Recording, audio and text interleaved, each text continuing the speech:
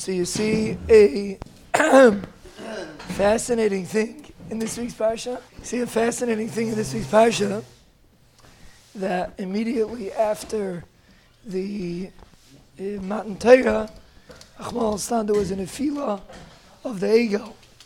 And we see from here Davar Neira that a person has to realize you have a tremendous aliyah, but it's very easy for a person to lose it. A person has a Purim, and person misses it, he loses the opportunity. After Purim, Shushan Purim, he wakes up late, he's tired, he's hoarse, he can't talk.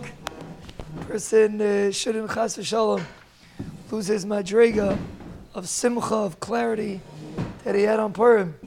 Remember that the Iker is after Purim. Purim is Moedik. One of my kids that waits every year for Purim told me that this year, my daughter told me that this year she feels like she had it. This is the way you're supposed to feel after Yom Tov. You feel like you had it, you had the Yom Tov, and now you wait another year till you have it again. Sometimes a person is like so chalshi for the Yom Tov, you don't feel like you got it.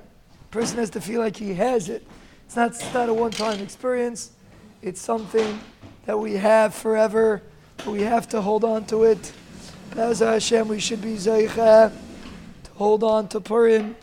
Be'ezras Hashem, hold on to the Simcha, Agans Yor, Be'ezras Hashem, and Agans Yor Purim, and Be'ezras Hashem in that Tzchus, the Rebbeinu Shalom will bench us with brachas, Hatzlachas, Yeshuas, Refuas, Nachamais, Geulais, Parnasis, Nisim, Zechuyas, Nechilas, Ava, Kalkalas, Hischadshas, Hiskarvus, Tshuva, Kapara, Raimus, Hislavus, Mitislavus, Bonu, Olachal de Galeno, Olachal Mishpachteinu, Olachal Yisrael, Amen. Amen.